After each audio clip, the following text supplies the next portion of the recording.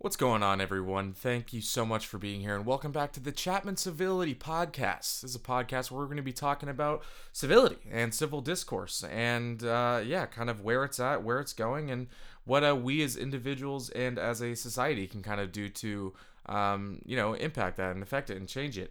We are part of the Bateman National Public Relations Competition team at Chapman University, and this is our third installment of the Chapman Civility Podcast. And again, thank you so much to our listeners, and thank you so much for being here. My name is Ian Simmons. And I'm Eric Vaderwish. And we're going to jump right into it. So last week we talked a little bit about kind of our individual roles in civility and incivility.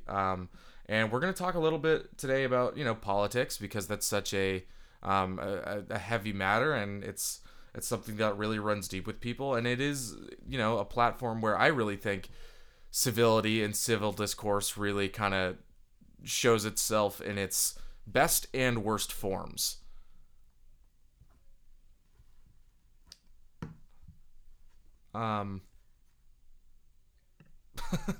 Sorry, you cut out for a second? Did you ask me a question? Oh no. I was just kind of making a statement. I'll cut all this out. My internet's been really wonky lately, Okay. so I apologize. No problem. Yeah. No, I was just saying. So we're gonna talk about politics today. Which is definitely some heavier subject matter. Absolutely. Because it's one of those things that really runs deep with people, and politics and political platforms today are really where we see civility and civil discourse at its best and at its worst. And I think that's where kind of a lot of people turn to get examples of what political civility is and should be. How do you feel about kind of just how politicians are I guess what's the word I'm looking for? Facilitating, just like civil discourse. Like how do you feel about how they've kind of interacted with each other? Just kind of, I guess, in years past and where we're at today. So I feel like a lot of where we are today, I feel like we're not really facilitating civil discourse. We're coming to this point of we're so divided between the two parties, and it's always the instance of blaming the other person, blaming the other party, what have you. And I think ultimately also agreeing with your own party. And I think it kind of fails to address the fact that there are a multitude of opinions within both parties. Like they're both major parties, both Democrats and Republicans. We have instances of people doing bad stuff on both sides and people doing good stuff on both sides. And I think in enforcing that divide among Americans, we're pushing us farther to a point of incivility where both sides are just theoretically metaphorically sticking to their guns with any issue, where they just don't want to give ground to the other side at all, no matter what the circumstance is. And I think there's a lot of pride involved. So I think in that regard, I am upset with politics right now, and it's not just on an individual. It's not just on an individual basis or an individual party for that matter. It comes from the top down into politicians. From politicians, it extends out from the people. And I think we need to realize that we also have a role in trying to work towards civility in politics. Do you think politicians are like the most responsible source of kind of how civility functions in this country? Most responsible, I don't know about most responsible, because that's a hard thing to point at directly and say this is the problem right here. Because I feel like if we could necessarily do that, I feel like it would be a lot easier of a problem to solve if it was all coming from one major spot. I think the politicians absolutely play a major Sure. part in it, and I think it reinforces the ideas that we're having about politics itself. Because if the people at the top are doing it and they're the ones that are running politics essentially, it makes it easier for people to do the same thing because they're just thinking this is how the system works. This is how it's supposed to operate. Do you think it's more of the like the like politics are one thing, but but behind every, like every politician is also just like there's a human. And so do you Mm-hmm. think that's like, do you think it's just like the people and the personalities, more so than the politics themselves, and it's just it just so happens that like the people and politicians that we put in charge are just kind of, you know coincidentally all just kind of garbage and facilitating civil discourse? Like what's, I don't know, I'm just like, Mm-hmm. because like I'm just thinking, if it's not politicians, and we're gonna dive in a bit Yeah. more to social media later, but like, where did this come from?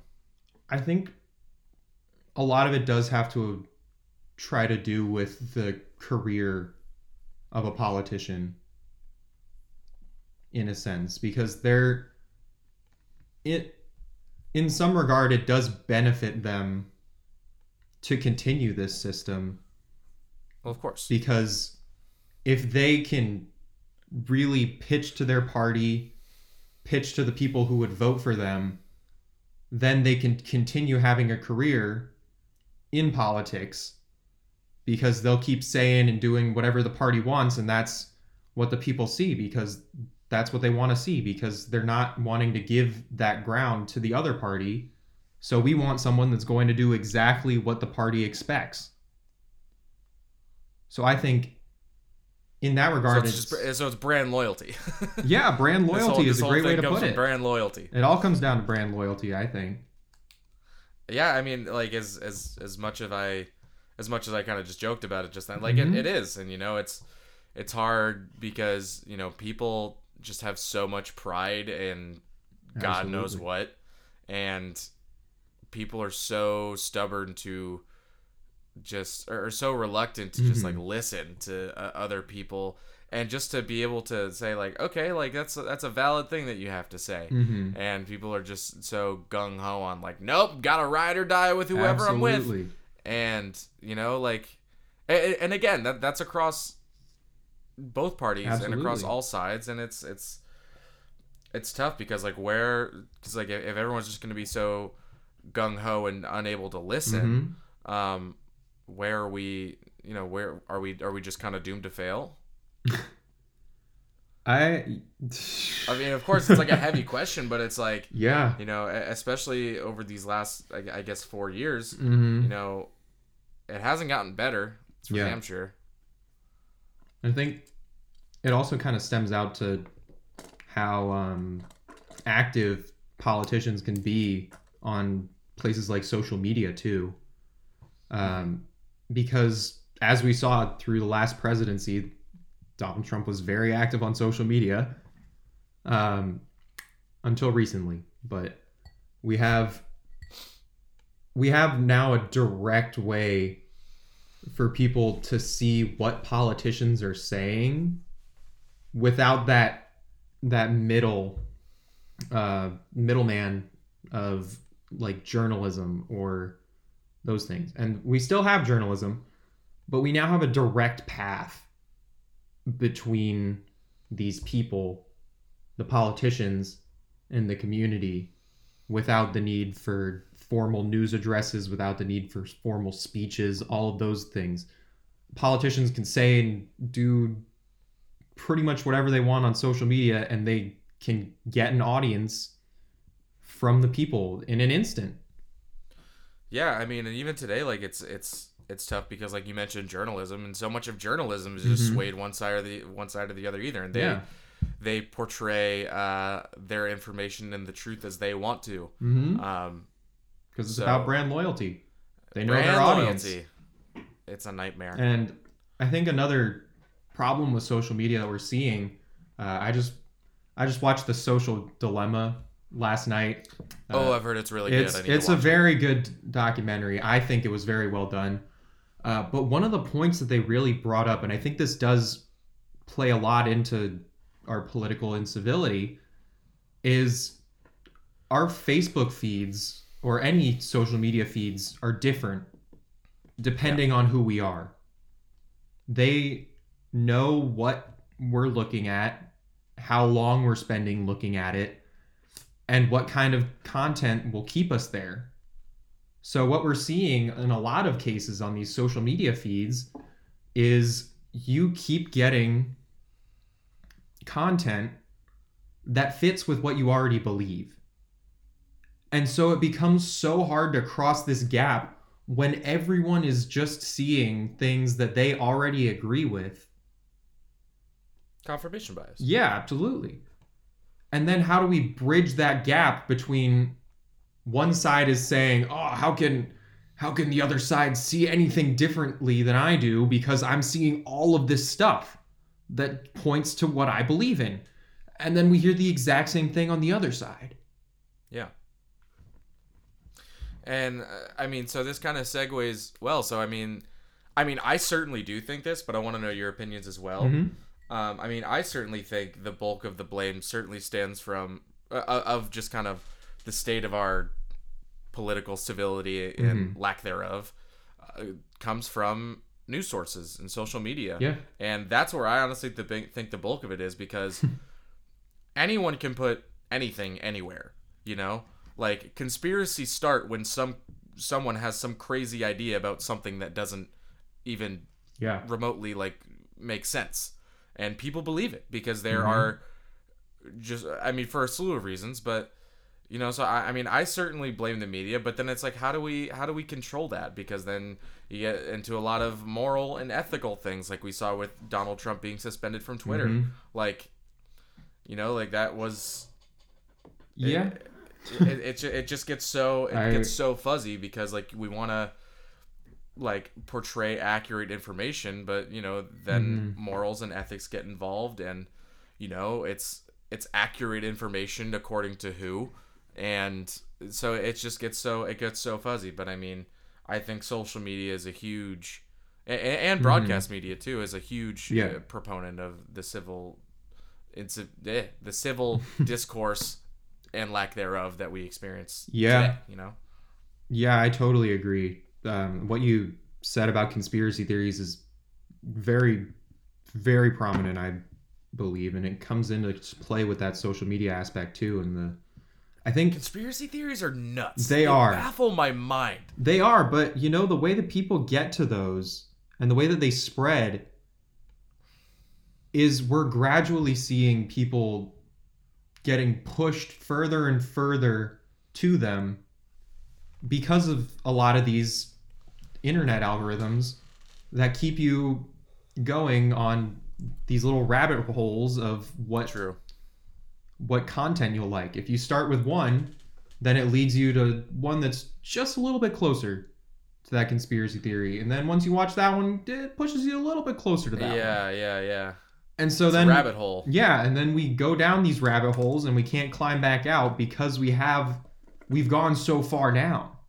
Yeah. I also think that, you know, because I feel like a lot of the things that we see in news and media are pretty, not to say they're similar, but it's like it's just, you can kind of expect more of the same day in and day out. And you know, if it's not more of the same, it's usually not something that you're entirely surprised by. So I think people are attracted to conspiracies because they're interesting and they're new, and there's like, oh, what is this insane thing that I'm reading? Let me follow that. Yeah. And then you find out that it's not true, and then you don't care because it's some piece of interesting information that you've somehow, you know, garnered up a bunch of information on. Yeah, and I think that's another thing to really pay attention to in regards to civility, particularly online, is when we're seeing those headlines that sound so sensational, that sound so crazy, because we're living in a time when people can have a platform and essentially make up whatever they want. And if you're making stuff up, you don't have to follow any guidelines. You don't have to adhere to any truth. It's a blessing and a curse, social media, because you can do whatever you want, but you can do whatever you want. Yeah, you absolutely can. It's scary. And I have my thoughts on this, but I'm wondering how do we get around that then? If we want to break out of these like social media, internet echo chambers of what we're seeing. I wish there was an answer, but I don't think there is one. You know, it's tough. I mean, in a perfect world, like we would all just listen to one news station that presented nothing but objective truths with legitimately zero bias, and that's not real life. Yeah, you know, which is tough because people can interpret the truth in different ways, and in some sense there is validity to that. Like facts are one thing, like, and spitting false facts, that's stupid, but like people can have different truths about interpreting this like similar information. And like it's just unfortunate that some of those truths eventually lead to things that are not so truthful, and then straying away from facts which have been proven time and time again. So I mean, as far as how do we get out of that, I don't know. But I think the most, because like the news stations, for example, are just like another just platform that connects the politicians and the higher ups to the civilians. So but if all news stations were reporting the exact same thing and just were reporting objective truths, then would we have these issues? Who knows? I certainly don't think we would have them as on this large of a scale.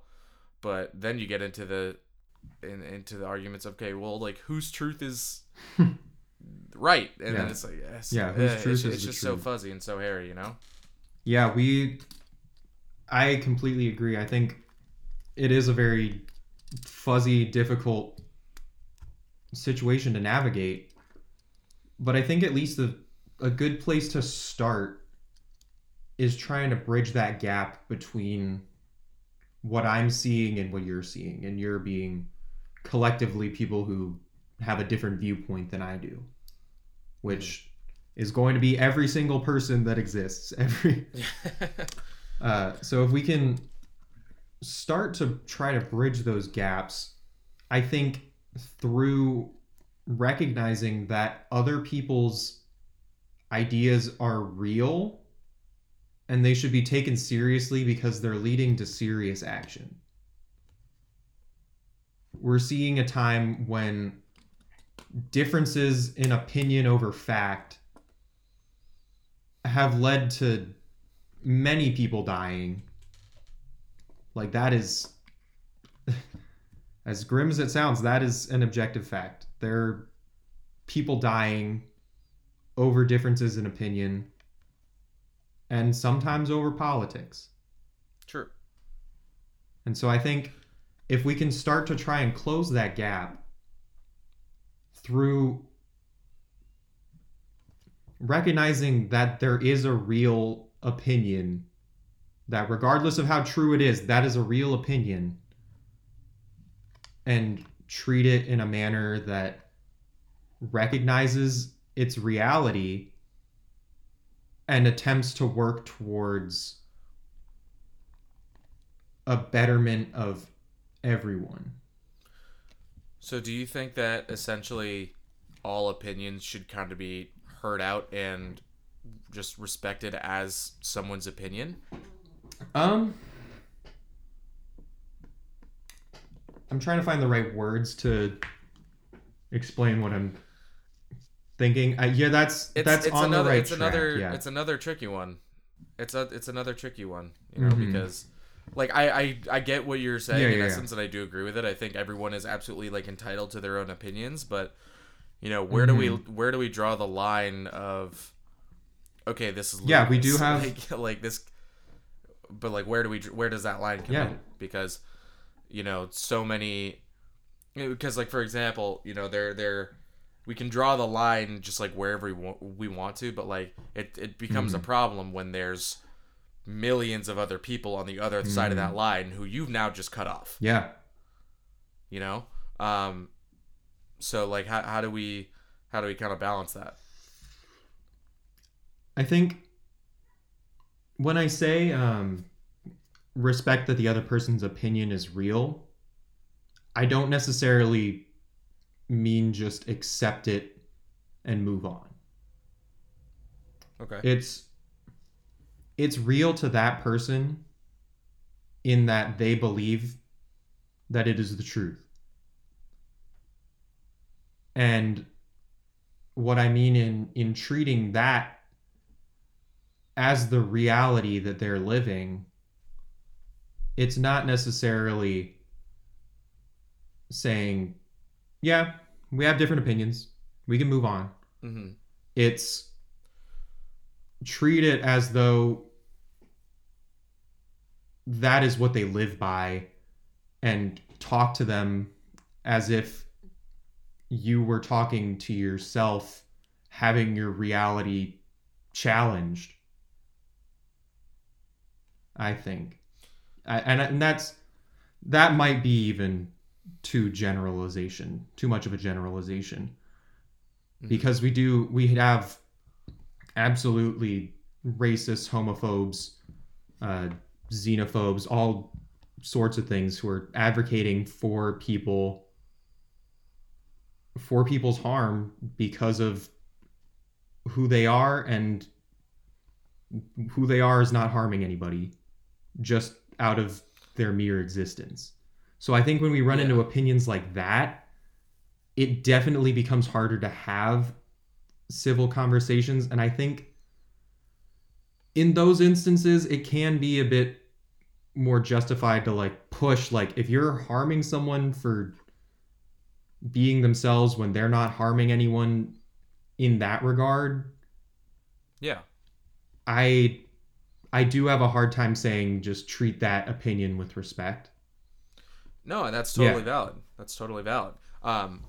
But it's just like Mm-hmm. where do we draw the Yeah. line? You know, um, because like there are a lot of instances where people like Mm-hmm. people's disagreements go just like way back with just like traditional or cultural Mm-hmm. beliefs, and like again, not making, not defending that in any way. I'm a firm believer that we should focus on like our cultures now and how we are developing now. um but yeah, so I mean, I guess just kind of a follow-up question, like where or how do we like determine what we want to, what conversations and what discussions and what opinions we want to give life to, Mm-hmm. because what we might see as like a radical, insane, ludicrous, Mm-hmm. just opinion that makes no Yeah, sense, that's their it truth. is. And if they're not gonna, if they're not gonna be heard, or we're not gonna be heard, or whoever's not gonna be heard, then we just go kind of in this spiral. Mm-hmm. So but again, like there's also the side of that. It's just like, okay, like these people are challenging my or your or someone's right to just like Yeah. live in some capacity. So how do we go about that situation, and how do we kind of determine how to Mm-hmm. see eye to eye in any capacity, Yeah. Um, yeah. First of all, for all of our listeners, if there's ever a situation in which a discussion with someone who is of a different opinion than you could result in harm to you or to someone else, I would say avoid it if you can. Yeah. I I'd Yeah, agree. I absolutely prioritize your safety and the safety of those around you. But when we're tackling these bigger, more extreme issues, I think let let it be a dialogue, but don't necessarily just hear their point, move on to your point, and then off and off and off. I think hear what the other person is saying for both sides. And in that moment, with both of you hopefully being from a place of we're trying to better ourselves through understanding, I think we can start to achieve some kind of ground there. Because if you go in with the intention of fighting someone, you're going to fight someone. If you go in with the intention of trying to work towards something, and the other person comes in with that attitude to fight someone, you'll likely end up in a fight or you won't get anywhere. But I think if we both come in with the idea of trying to work towards something, then we can start working toward that bridging the gap that we've been talking about. So what happens when there's so many people who don't want to work towards something and they just want to work towards what they want? Yeah, well, that's the problem. Yeah. I think we can only control ourselves. Mm-hmm. So anything that I do has to come from myself. I can talk on this podcast for hours on end, but if we have people that don't want to listen to what I'm saying, they're not going to listen. It's up to the individuals to accept civility and to try to change what they're doing. Because I have absolutely contributed to incivility in a number of occasions in all sorts of different subjects. And I absolutely want to change that. I want to work towards a better world. And it is hard. It's hard work. I also feel like it's kind of hard to expect someone to see your side or for someone to expect you to see their side because like no one wants to be the first one to do that, because I feel like, and this kind of goes back to the pride thing, like no one wants to be the first one to give in a little bit. So I mean, I think it's really hard because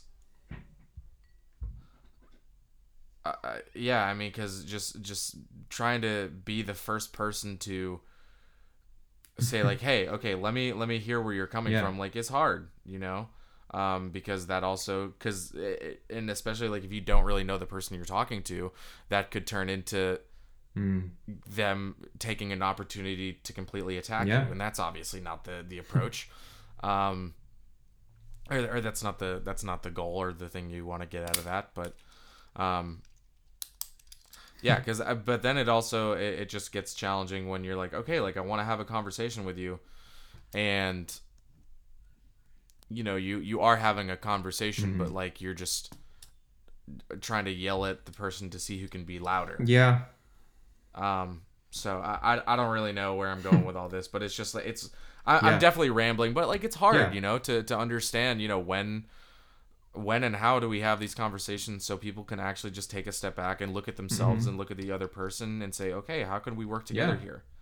I don't know. I think we gotta give up our pride, and it can be scary because we do live in that situation, in that world where we do see a lot of not wanting to give up ground, and as soon as someone sees that you're in that state of, quote, weakness, they absolutely are open to attacking you on it.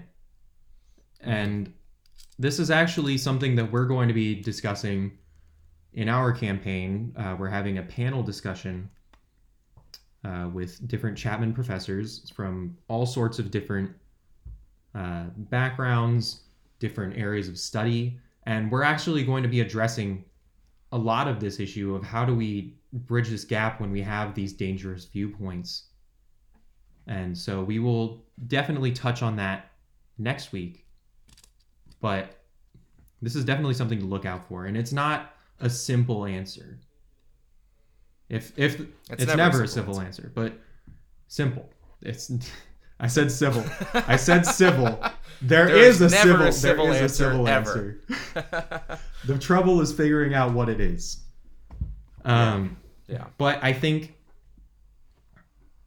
it and like we have a multitude of places the problem comes from, there doesn't have to just be one solution to it either.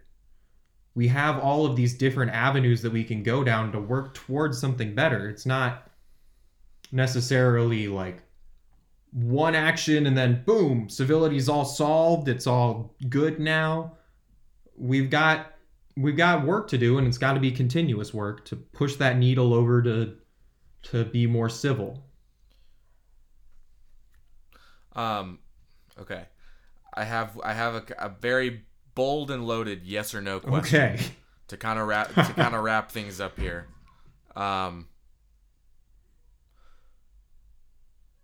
Do you think at some point things will get better? As far as civility and civil discourse, like your and just kind of being able to see people on the other side of the argument, not as an enemy, but just as someone who has a different opinion. Do you think things can and will get better? Can get better, yes. Definitely, yes, can get better. I think in order to achieve that, there has to be that work that's done to continuously push toward that working better. So I think if we can get to a place where we're starting to do that, and there are some things that are starting to do that, but like where we're really making headway in doing that, I think then we can get to a yes on will it happen. So do you think we will get to that place at some point, or are we just going to kind of keep continuing down this spiral? It's difficult to say. I don't even know if I have an answer. This is pretty horrible of me that I'm asking this question. If we keep going exactly as we're going right now, I don't think things will get better. And it's bleak to say, but like something's got to be done. Something's got to give. Yeah, something's got to give. Yeah, no, it's scary, but hey, everyone's part of the problem. Yeah. And so everyone's got to do their job to try and fix it. But anyway, I think this is a really good place to leave off for this week. As Eric mentioned, we have a panel coming up later this week where we're gonna talk about some of these issues and any and all of this stuff with professionals in the industry who have much more life experience than two college students. But until next week, thank you so much for listening to Week 3 of the Chapman Civility podcast. My name is Ian Simmons. And I'm Eric Faderwish. Make sure to follow us on Instagram at the Chapman Civility Project. Follow all of our happenings there. It's going to be a great few weeks and months, and we hope you will stick around for the rest of it. Thank you again so much. Have a great day.